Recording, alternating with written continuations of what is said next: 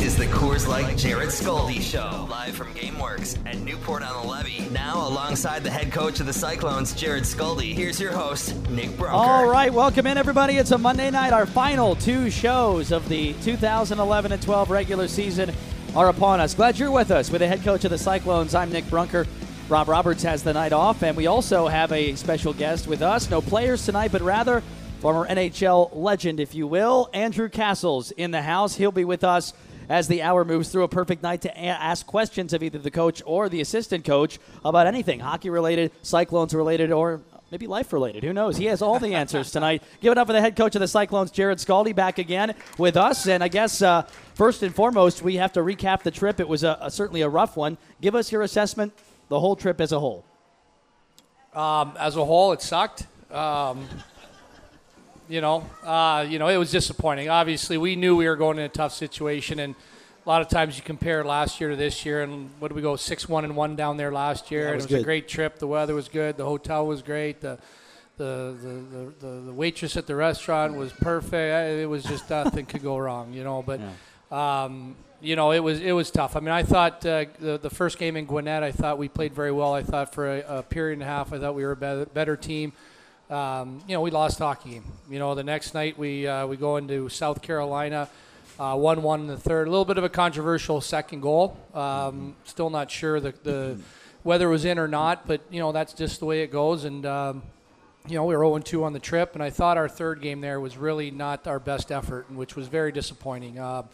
We met and we discussed a lot of things. And one thing when you've lost a couple games in this time of year, you can't keep meeting. You can't have meetings upon meetings. They just lose their effect and stuff. But I thought we had a very productive meeting, and we played probably one of our best games, the 6-3 game in Gwinnett. I thought that was one of our best hockey games of the year. And, how do you explain in 3 games we scored 2 goals and then we get 6 and 1, So, that was a positive. And then, going to South Carolina for the second time,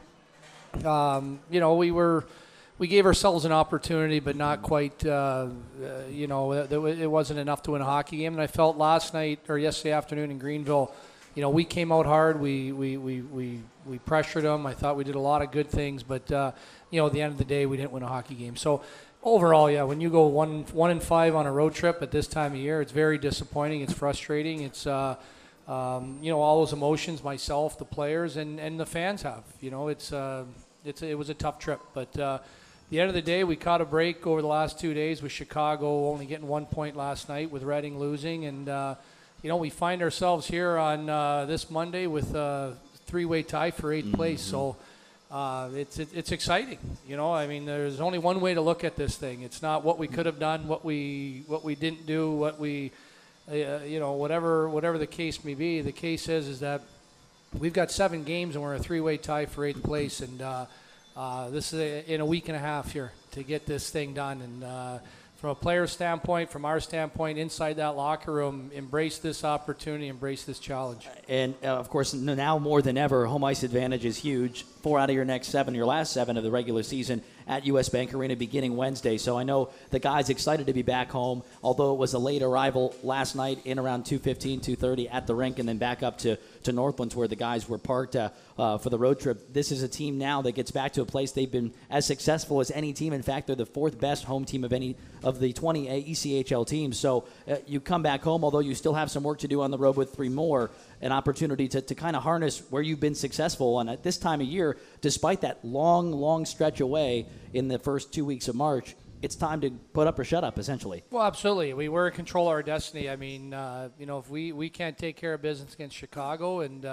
into Kalamazoo and stuff like that, then, we don't deserve to be there. Yeah. It's a case of, we are all 3 teams have an opportunity. Chicago, Reading, ourselves, and let's not forget that Florida and also Wheeling and South Carolina. I mean, these are teams that this league has such swings. It's you lose 3 in a row and someone else wins 3 in a row. I mean, that's a 6-point swing, and so much is going to happen over the next 7 games. So much can happen, and so much is going to happen. There's going to be so many highs and lows, and we might win 3 in a row, and Reading wins 3 in a row, or it's just it's a crazy time of year. And the message I've told our players, I said, hockey's designed this way. I mean, take a look at the National Hockey League standings and look at teams fighting for their lives, and good teams. There's good hockey teams fighting for their lives right now in the National Hockey League. Look at the American Hockey League, the Western Division, from 3 to 11. Anybody could be out of the playoffs, and that's the way it is with the way the playoffs is set up. And we've talked about it before. Would I rather be 15 points, 20 points ahead of where we are? Absolutely. We could all be sitting here backslapping each other, telling about how great we are and can't wait for this and that. And the fact of the matter, hockey's designed this way, and every league in the world, or at least in North America, I should say, with the National Hockey League, the American League, and the ECHL, is that there's competition, and everybody's going to fight for every single game, and right down to the last game of the season. And as players embrace it, as coaches, we need to embrace it. As fans, embrace it. This is exciting. We obviously there's a history here of teams that have done very well and have done some great things and stuff like that. And this is a new challenge. This is a new chapter, a new challenge, and it's exciting. It's exciting. We're embracing it. I can't wait to get to the rink tomorrow morning, have practice, and get ready for Wednesday and take it day by day. Something can be said about this time of year where you have to be playing your best hockey. And as much as you can look back, like you say, you don't want to do that at the last 6 games or 7 games, whatever it has been. You have a chance now in the final 7 games of the year to really pick up that momentum, fight like you're going to have to fight every single day of the postseason. Of course, if you can get there, that's the type of hockey. To fight to get in is one thing, but to have that fighting spirit with that in mind, if you're going to get in, it's because you fought all the way to the end and got in. That's a good type of hockey to be playing going into the postseason. Oh, absolutely. I mean, Wednesday's a playoff atmosphere, and, you look at the Philadelphia Flyers a couple of years ago, they got in on a shootout. Brian Boucher stops the last puck on a shootout. They get into the playoffs and go to the Stanley Cup Finals. So it's not about how you got in. It's about getting in. That's all that matters. It really, that is the only thing that matters, is getting into the playoffs, not how you got in and this and that. It's about getting in the playoffs and then going from there, because as you guys have seen over the years, your lineup can change throughout the playoffs. Your strength of your lineup can get better as the playoffs go along. So it's a matter about getting that, whether it's the 8, 7, 6, whatever seed it is.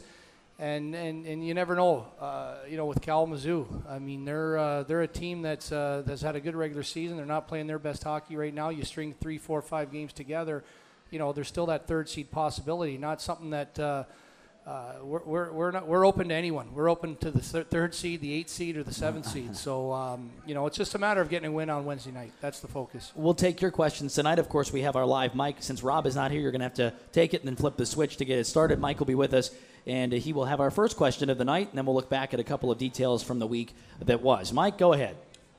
Nick, Coach, my question is, you didn't mention injuries. How's Liambas and some of these guys? What's going on? All right, well, Mike Liambas is done for the season. He had finger surgery, he had shoulder surgery all at the same time. So Mike Liambas won't be available. Chris Reed is pretty much going to be done for the season. Garrett Suter is going to skate this week. Hopefully he's available for the weekend. Besides that, we have some bumps and bruises. Jonathan Hazen, Byron Elliott, who, a new guy that has played 6 games for us. He had a shoulder, just a sore shoulder in the South Carolina game. But, we just got some bumps and bruises. And but besides that, Liambas and Reed, you won't see them again the rest of the season. Those are the 2 guys that are done for the regular season. Interesting roster note that had taken place over the last, I'd say, 48, 72 hours before the true reality set in for one Devin Diomede. While we were on the road trip, he was suspended, A, indefinitely. Then, B, they announced it was a 7-game suspension. And that same day, within the hour, I think, it was announced that Chicago had released him. Within the next day, your buddy out in Ontario picked him up. Do you have any knowledge about what went down with that after having maybe spoken to some people, looked into the situation further than we have? I was wanting to call Jason Christie and find out what his reasoning was for, first of all, picking him up, and second of all, why releasing him after flying him all the way out there and then releasing him. And I think we can assume why he released him after meeting him. That was probably enough to send him back. Anyways, I really don't know the situation. I thought it peculiar that you're a guy suspended and you're able to release him, and that was my call to the league, was like, if one of our guys ever got suspended, am I able to release him? Not because I just think that you should be obligated to that player. Whatever he did while on your watch, you should be obligated to him. So I'm not quite sure, but in the truth, I was talking to some people before. I think Chicago's a better team without him.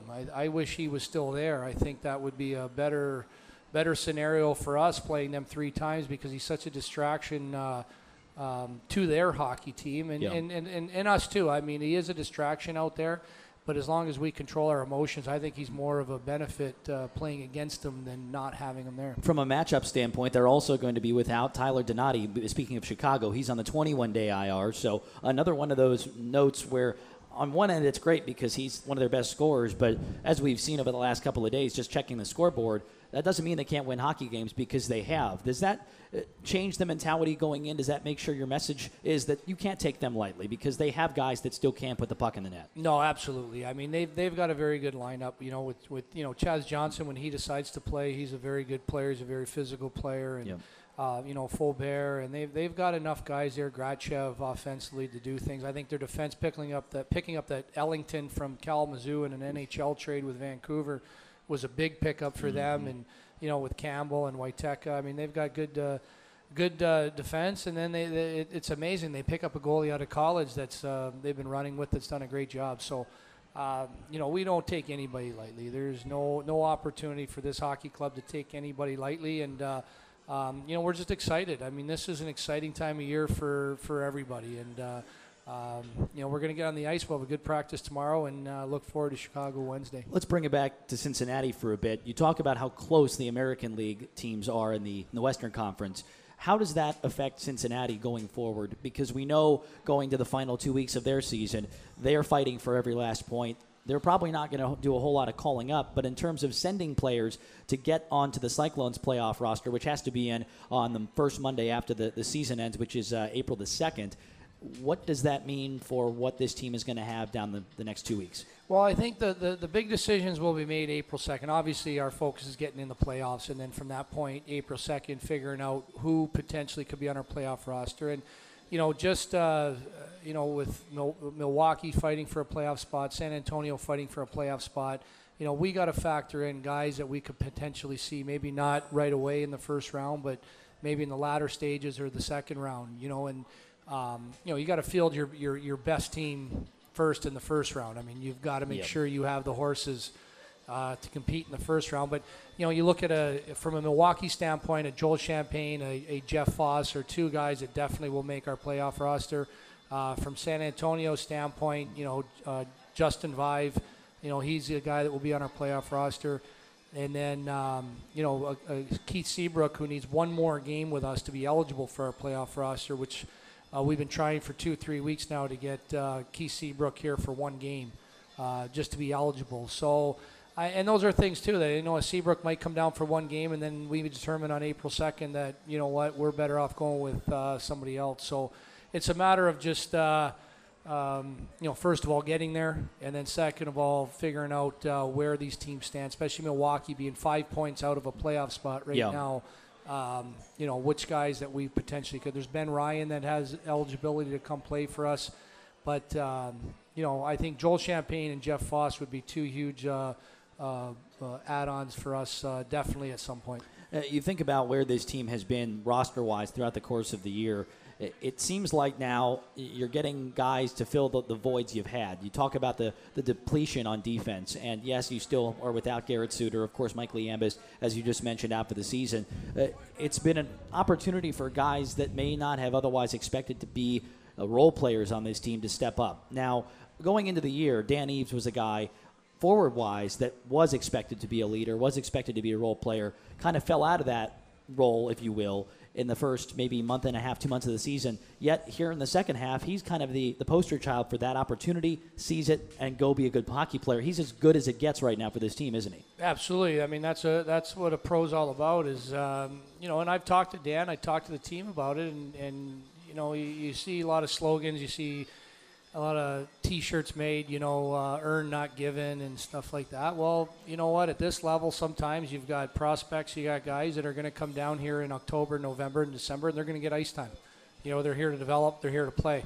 And, and that was the case. I mean, there's no question. I've talked to Dan Eves about it, and he ended up being the odd guy out many nights, that certain guys were going to get ice time ahead of him, and it wasn't earned, it was given.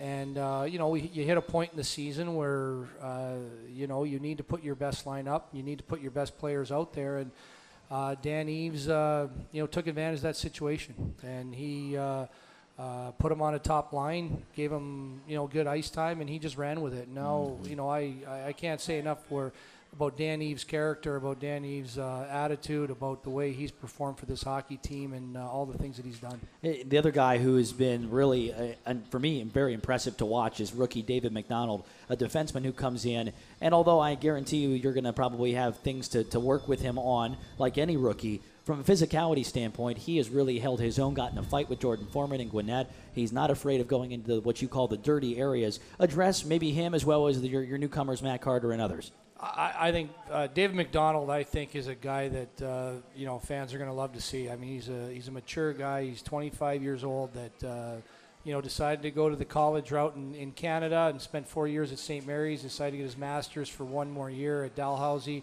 and wants to turn pro. He jumped right in our lineup, in our locker room seamlessly. A guy that's just a quality person, and a guy that's been around hockey, that understands, and he's been great. David McDonald is a guy that's physical. He can move the puck. He's got an offensive upside, but also he can battle with the best of them. And, I'm excited to keep getting him in the lineup and keep giving him more and more ice time.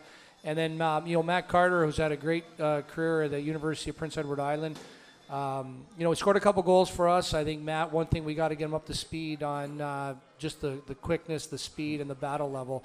The one thing about hockey nowadays, and I've had the opportunity to play in many countries around the world, is that, you just can't show up and just, put your stick on the ice and expect it to be easy. You have to compete at every level, one thing that Matt's going to have to understand is that, you've got to work for everything you get. And at the ECHL level, there's extremely talented players at this level, but you've got to work and work and work to be successful. Okay. The other point of emphasis that you and I have touched on this show, probably every week actually, is goaltending. And we've had different conversations regarding who that goalie is going to be down the stretch. Is it going to be Chet? Is it going to be Brian? Certainly the idea in the first half of the year, Foster would be the guy you ride. Now all of a sudden, a new Chet Pickard has risen with not only just a strong mental character, but he's out there making plays. He's vocal. He's a different goaltender than he was a month ago or even maybe 3 weeks ago. It's nice for you, I would imagine, going into this stretch, knowing you're going to have a guy who is going to be your starter, but at the same time, have a guy like Chet or like Foster, we don't really know at this point, that's going to be able to shoulder the load if necessary. Well, I tell you, Chet's the last 3 weeks, and I know, he hasn't necessarily maybe found the win or whatever, but, I mean, even yesterday afternoon in Greenville, I thought Chet played one of his best games of the year. I know it's a 5-1 loss, and, one's an empty netter, and one... Still made 40 saves. Chet was absolutely spectacular yesterday. I mean, I thought that was one of the best games I saw Chet Pickard play, and, obviously at this time of year we're looking for results. But, I really like the way Chet's played, and I think Brian, Fozzie's, he's been victim to a few goal or two a game that we're not accustomed to him letting in, which we saw last year where he was just lights out down this stretch. So, we've got to figure this out. They got to figure it out. Who's going to be our goalie as we go along here, and if we need two, we need two. If we need one, then we'll ride one. So it's a situation where we'll make a decision tomorrow on who starts Wednesday at home, and then we'll go from there. It really seems to be a game-by-game basis. I know that's something both of us have touched on throughout the course of our pregame shows and our pregame chats on the Cyclones radio network. It's a mentality that I think sometimes is easier said than done, especially with a young group. What kind of things can you say and talk to your team about pregame or maybe even during practice to make sure they're staying on that path of we got to focus on tonight and not tomorrow, not look back, not scoreboard watch? This is a tough time of year for a young team in that regard. How have you handled it? Well, the first thing that I stress to our players is that this is the time of the year you're going to be evaluated at. Not, when the season's over, whatever happens this season, when it comes time to evaluation, you're going to be evaluated on March and April and beyond. And, when you talk whether you're an affiliated player with the National Hockey League, we're not going to be talking about that great October you had or that great November you had. We're going to be talking about what happened in March. And I can't stress enough to these guys that this is the time you get evaluated on, whether you want a contract back here in Cincinnati or you want a contract somewhere else. This is where you're evaluated. When another coach calls me about a player that was on our team, this is what I'm going to talk about, March. Not, geez, he was terrific in October. And from the affiliate standpoint, too, it comes down to, where was he in March? I mean, what kind of character guy do we have on a 3-year contract here and stuff? So, that's been stressed over and over, that these guys, the importance of this time of year, first of all, from our franchise, to have success, from our fan base, from, the players to the coaching staff to a lot of these guys' futures, is based on here in March and what we do here down the stretch. We have plenty more to get to on this episode of the Coors Light Jarrod Skalde Show. Coming up next, we'll be joined by the Cyclones assistant coach, Andrew Cassels. He'll be with us right after this on the Cyclones Radio Network. This is the Cyclones Radio Network. We are back live at GameWorks in Newport-on-the-Levee. Glad you're with us on this Monday night. One more show after tonight. It'll be next Monday at 7 o'clock. We hope you're with us. The season finale, if you will, of our Coors Light Jarrod Skalde shows will be tomorrow here at GameWorks in Newport. Joined now by a man who has had certainly a full slew of great bullet points to highlight his career, perhaps none greater than the fact he is my roommate on the road, the assistant coach of the Cyclones, the man who has more than 1,000 NHL games. He has played with, among other teams, Washington and most recently the Columbus Blue Jackets. Please welcome Andrew Cassels. Welcome in. Thank you very much for having me. Thank you for being with us. I guess tell us about the come to Cincinnati, the join forces with Coach Skalde that you had was actually 12 months ago in a sense. You met with him in, September, October of last year. It didn't work out last season. You're here now. Take us back to then and bring us forward to the present time.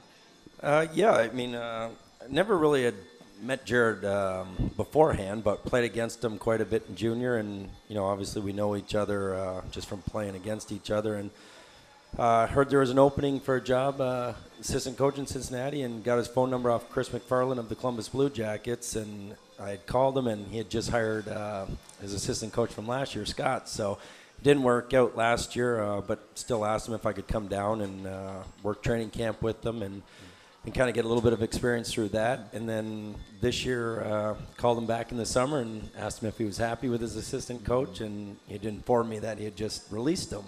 So I asked if I could interview for the job, and he said, no problem. When do you want to come? I said I could be there in 2 hours. So I drove down that day, and we met for a few hours, talked, and he talked to KP, and then called me that night, and ever since then, we've been together. And now when it comes to your situation, and by the way, the audio in here is fluctuating. We realize that. They're working on it, so if you have problems hearing, they are working on it, so hopefully by the end of the show, it'll be rectified. Anyway, getting back to the hockey side of things, it's a situation, I think, for every player at any point in time in their careers, whether they made it as high as you did in the NHL and played a lot of time regularly up there, or even played in the American League. There comes a point where some players, I would imagine, make that decision in their own mind if they want to coach, if they want to stay in the game in that regard, or if they'd rather take the broadcast route, or they'd rather take the GM route. There are a lot of different paths that hockey players have taken over the years. What got you into coaching? At what point did you realize this is what I want to do?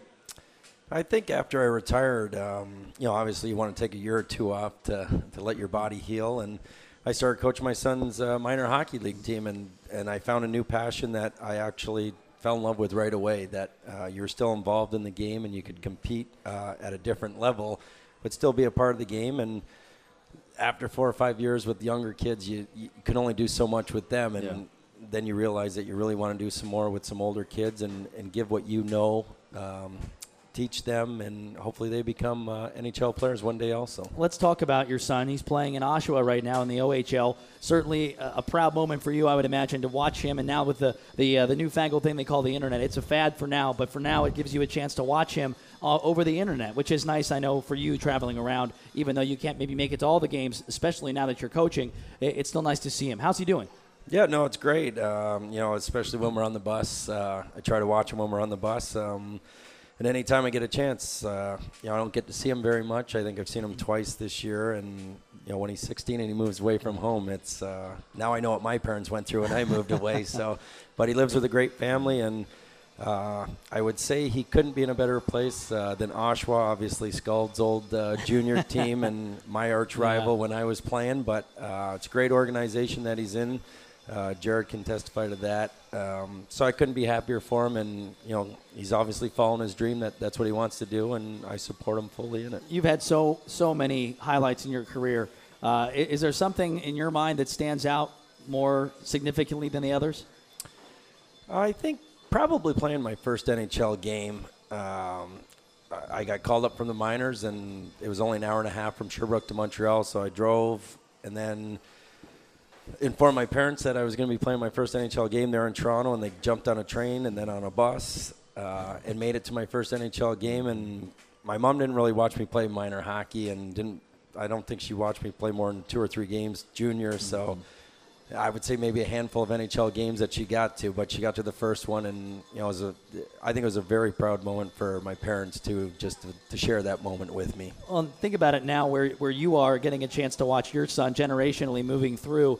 Do you think that the way the game is changing is better suited for certain types of players now versus when you played? Because everybody, I'm assuming Cole has similar tendencies that you do. He kind of followed your career and watched you grow up and obviously was around the game a lot. Does he play like you played, or does he have another different style with how he's been coached? He does do a lot of similar things. I think he plays with a lot more edge than I did. Not that I didn't compete hard, but he tends to really enjoy hitting and fighting, which it seems like a lot of kids do nowadays when they're playing hockey. But he has, I think he's got a little bit more grit than me. He's got playmaking skills like I do. He doesn't shoot the puck enough like I never did. But, that's not a bad thing. He's not a selfish player at all. But he's got more grit than me, and I think that's something in today's game that you definitely need to have, is that edge to play. Now, getting back as a coach now, you're in this mix for the first time, your first professional coaching job here.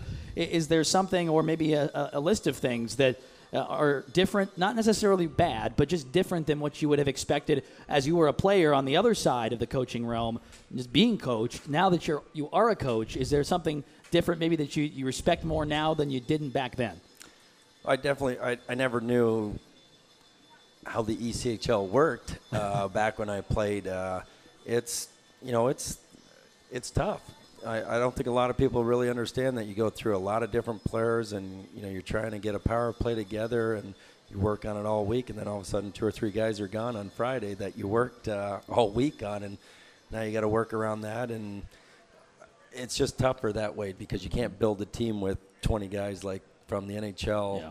You're really trying to fill holes sometimes, and it's extremely tough. I imagine too, if you're putting your systems in place, and obviously your specialty teams have been doing very well this season, especially your penalty kill. It's a matter now where you've got guys that you want them to do certain things, but at the same time, I imagine it's been a learning curve in a sense of you watching what they have tools-wise, what they can accomplish, what they can't, and you've had to adjust things on the fly in that regard, haven't you?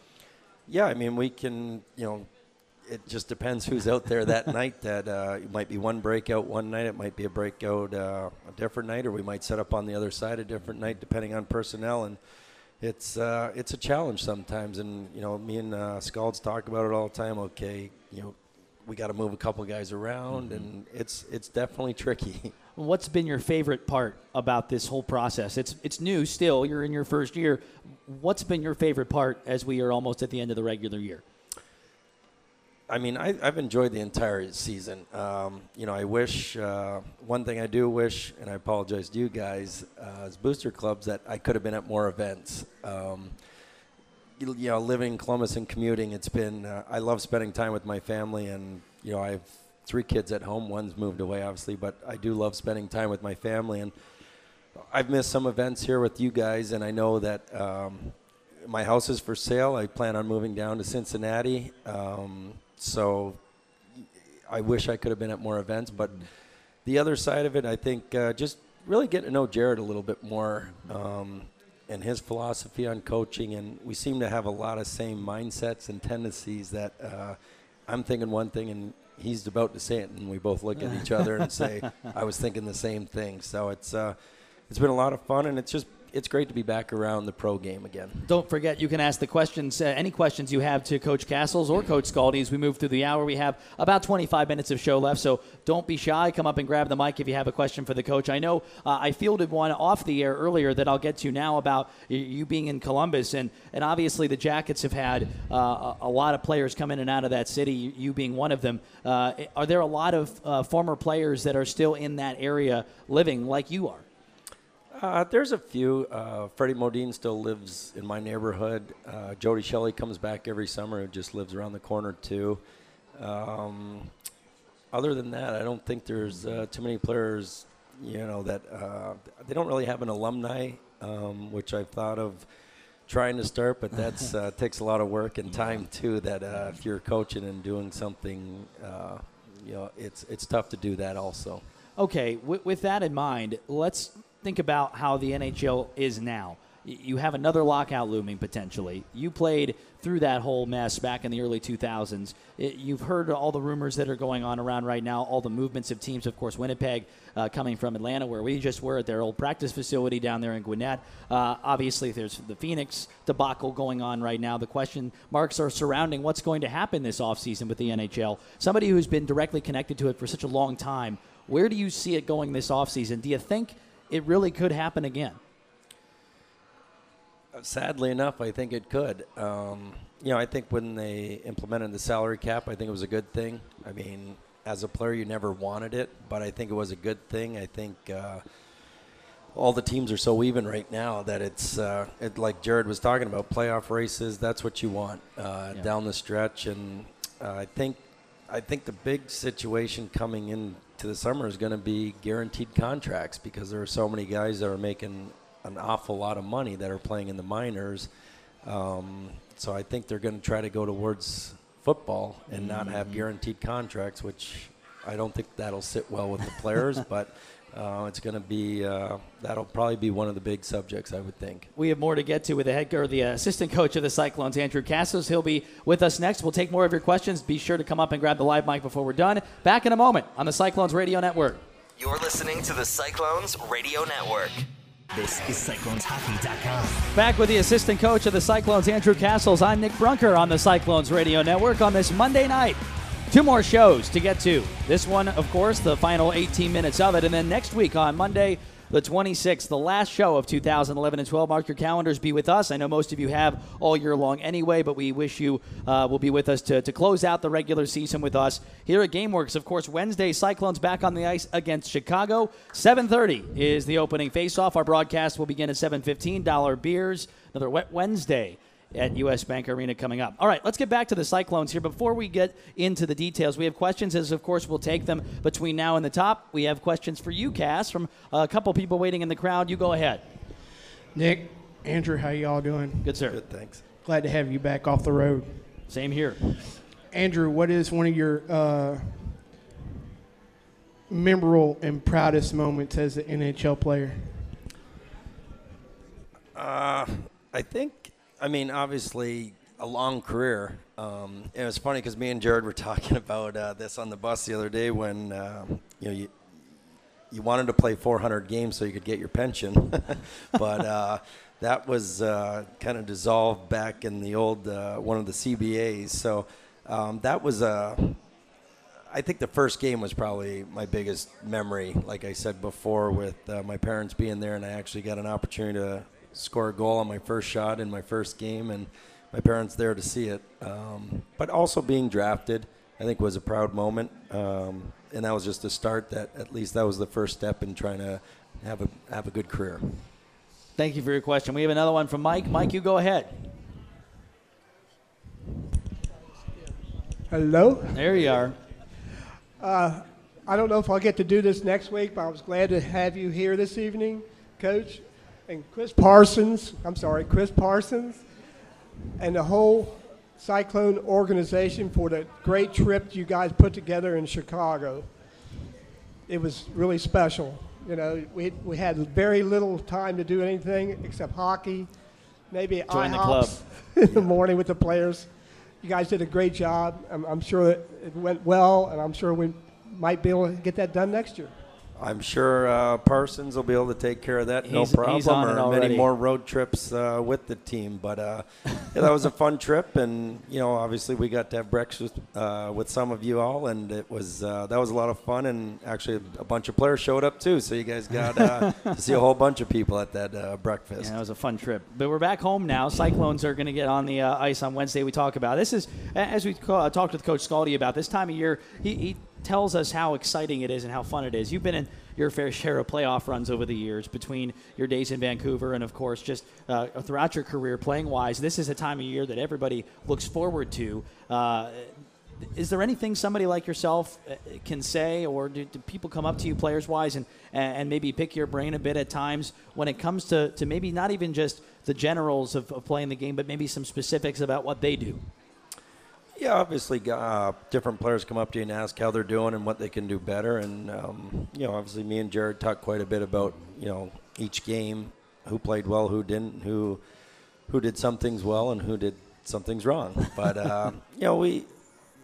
it's still about going out there and competing and working hard and having fun. We say that all the time, and that's what we ask our guys to do is go out and compete and work. If we're competing and working, I think we're as good a team as anybody in this league. And when you take nights off and don't compete and work, it shows in the outcome. So that's our, we're stressing if we just work and compete every night, we're going to have a great opportunity. And you've had a situation now where you've had so many different players back there with you. You coach the defense during the games. You've also had a chance to not only watch a whole bunch of different players come in, come out, get better, get worse at times, get better again, but also you get to not only watch it on the bench, and I know Coach Skalde does the same. You guys both look at the video, but you're the one after games that goes and cuts it up and provides clips and things so that when you get on the bus or we go into a team meeting, you guys have what you need, and it's already pre-cut. Maybe you have 5 power plays in a night, which has become more accustomed to lately than recently, but you have 5 or 6 power plays to look at. You've got to clip that yourself on a program known as Steva, which is, I know for me, being somewhat technically savvy, still somewhat confusing for somebody who may not be a technical guy like yourself, although you do have the iPad, so you are technically savvy in that sense. It's a learning process. How has that been for the course of the year, coming in, not really knowing anything about this program and now having to use it practically every single day? Yeah, it's been, well, I have the original iPad, so it's kind of outdated now, just so everybody knows that. It's not quite what they are now. But, no, it's been, obviously Nick has helped me quite a bit with the Steva. He says he doesn't know much, but I knew nothing when I first took the job about it. And we worked together on that, and, we've kind of just spent some time. We're roommates, so it's great. But, no, it's something that, has become a big part of the game today is video. A lot of players love it. A lot of players hate it. So you got to find that middle happy medium for everybody. And it's definitely a learning tool. And it's just, if you can find one thing that's going to benefit the team to maybe have success that night, then it's well worth it. And if it's not, then even if it's a learning tool for some players to see what they're not doing when we ask them to do it, the next night they're going to be able to do it. And that's the tough thing, too, in this league. And we've talked about it. I actually harped on it again on it may have been Sunday, but it certainly was in Gwinnett, or South Carolina, rather, when the goal that was clearly not in the net was whistled as in the net, even though the goal light didn't come on. That's another argument for another day. My point is, for you having to cut video, your video ability and cutting ability is only as good as the video at the building. Now, we are blessed in Cincinnati to have quite a good crew. We have multi-cameras. We are pretty savvy in that sense when it comes to having the right equipment to broadcast a hockey game. Places like Kalamazoo, I know for many people that watch the games there, complain about that angle. South Carolina's terrible, to be honest with you. There are places around our league that on a nightly basis you don't have the same type of viewpoint. So unlike the NHL, even the AHL to an extent, you have that standard broadcast, so you know where things are going to be. You know you're going to be able to see the corners. You know you're going to be able to see a breakout. You don't always necessarily get to have that luxury. How does that change the way you edit and sometimes have the ability to change your plays? Yeah, some videos aren't very good. I think ours is great because it's not too far away, it's not too close, and there's a lot of videos that you want to see if guys are actually competing on pucks and if we're skating, and some videos are a little farther away that you can't really tell a whole lot which guy is working or which guy isn't, and some of them you can't even see the numbers. So it's tough because everybody's got a different angle, and then to try to come up with some good clips. Sometimes you don't even show the guys clips. We just use it for ourselves to come up with a game plan against Chicago the next night, say that it's not a great video, but we're learning something from it. It's hard to show the guys something because the video is pretty bad. Now, take us away from hockey for a bit. We only have a couple more minutes before we let you go and bring the coach back up here to look ahead to the week. You have hockey as a hobby. You have to if you're going to be involved. You got to love it. You got to be passionate for it. You got to have the interest in being around it every day, sometimes 24 hours a day like we have over the last 2 weeks. At times, though, it's nice maybe in the off season once things have wound down to do other things. I know even on the road, you would get up most mornings, every morning, and go for a run. And during the off season, I know you like to stay active as well. Tell us what Andrew Cassels does in his downtime as much as you have. I do enjoy running. I try to keep in shape. Gained a few pounds since I retired, so I'm trying to lose those again. But I want to stay healthy, obviously. But I used to be a big golfer. I've slowly gotten away from that, and to be honest, I really enjoy spending time with my kids. They're a huge part of my life, and I have a 2-year-old, a 5-year-old, 15-year-old, and a 16-year-old. So it's a little bit of a different range, and that's one thing that I think I'm more passionate about my family as I am hockey, but it's just something I really enjoy being. I really enjoy being a dad and a husband, and trying to work on being a better father and a husband every day. Well, we thank you for being with us. You're a great assistant coach on top of all that, so we are glad you're with us. We thank you for spending time. Drove all the way down from Columbus to be with us tonight, and we'll see you bright and early tomorrow morning back at the arena. All right, thanks for having me. That's assistant coach Andrew Cassels. We'll come back with the head coach, Jarrod Skalde, next on the Cyclones Radio Network. This is CyclonesHockey.com. You're listening to CyclonesHockey.com. Back for our final segment of the night. Just a few more minutes with the head coach of the Cyclones, Jarrod Skalde. Game Wednesday, along with Friday, Saturday, and Sunday. 4 games at home, 3 away for the final 7 of this regular year. With the head coach of the Cyclones one last time on this show, I'm Nick Brunker. Let's talk about what happened in the NHL earlier this week. We were in... where were we? We were in Gwinnett. We were in Gwinnett at that point. It's all blended together at this point. Thursday night. We were figuring we would get a bite to eat. It was around 7:30, knowing that there is TV after TV of March Madness around pretty much every bar. Yet our focus was not March Madness, but rather Sidney Crosby's return. You have an affinity for Sidney Crosby. You believe he's the best player in the world, and I know you're excited to see his comeback, weren't you? Nick, it's not a man crush. It's the fact that he's the best player in the world. So don't set it up as that it's a man crush, Nick, I tried to set it up as good as possible, but for that exact reason. This guy loves Sid the Kid. There's nothing better than walking to a bar and a restaurant bar in the South and saying the first games of March Madness and going, "Can we put the hockey game on?" And they're like, "Really?" I'm like, "Yeah, we need it right there. Crosby's playing tonight." Could you put it over there too? Yeah. We need it there because there's guys going that way. We need it over there too. So they accommodated us, which was great, and we got to watch Sidney Crosby play. But Nick and I, one of Nick's biggest mistakes he made last year. What's that? Was asking me one night, having a couple of beers, is that who I thought was better, Ovechkin or Crosby? I'm going to fade myself here. That wasn't me that asked that question. I followed it up. I made it very clear that it's not even a debate, Ovechkin, Crosby. So anyways, we've talked about it on this show, and I've got Nick pretty much squared away now that I'll never admit Crosby's the best player in the world. I'll never admit it. Now, I guess in that light, he comes back, and he obviously is, like you said, the best player in the world. But, I mean, you talk about a Pittsburgh Penguins team that had found a way to survive without him. Evgeny Malkin, to use him as an example, that's a guy who, as much as I dislike the Penguins and practically everything from Pittsburgh, to be honest with you, it's a situation. Thank you. Even though your boss is from Pittsburgh, Kristen Robb. But anyways, no problem with that at all. That's her problem, not mine. Situation is here that Malkin is among. Is this recorded? Oh yeah. Okay. Bring it on, KP. Bring it on. The debate is now raging about who's going to win the MVP. Malkin has to win it, right?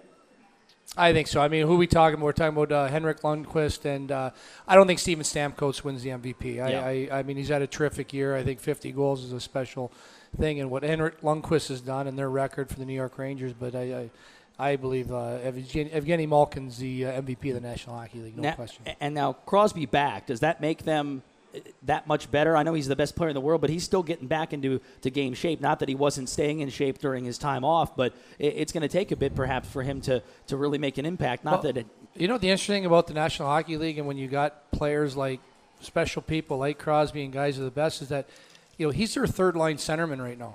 Playing with Matt Cook and Tyler Kennedy. Yeah. And I think.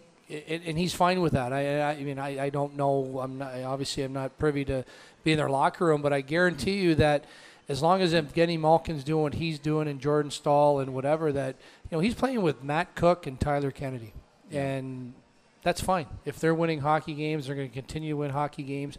I think he's fine with that. Let Evgeny Malkin be the top line guy, and that's the difference between top guys and why people win championships. And when Steve Yzerman takes a step back in the 90s to in early 2000s from getting 100-point guy to being a 50-point guy, but letting Sergei Fedorov be the guy and stuff. So it's just amazing. I mean, I really I'm excited for the National Hockey League playoffs, watching Pittsburgh and watching the New York Rangers, watching Detroit Red Wings.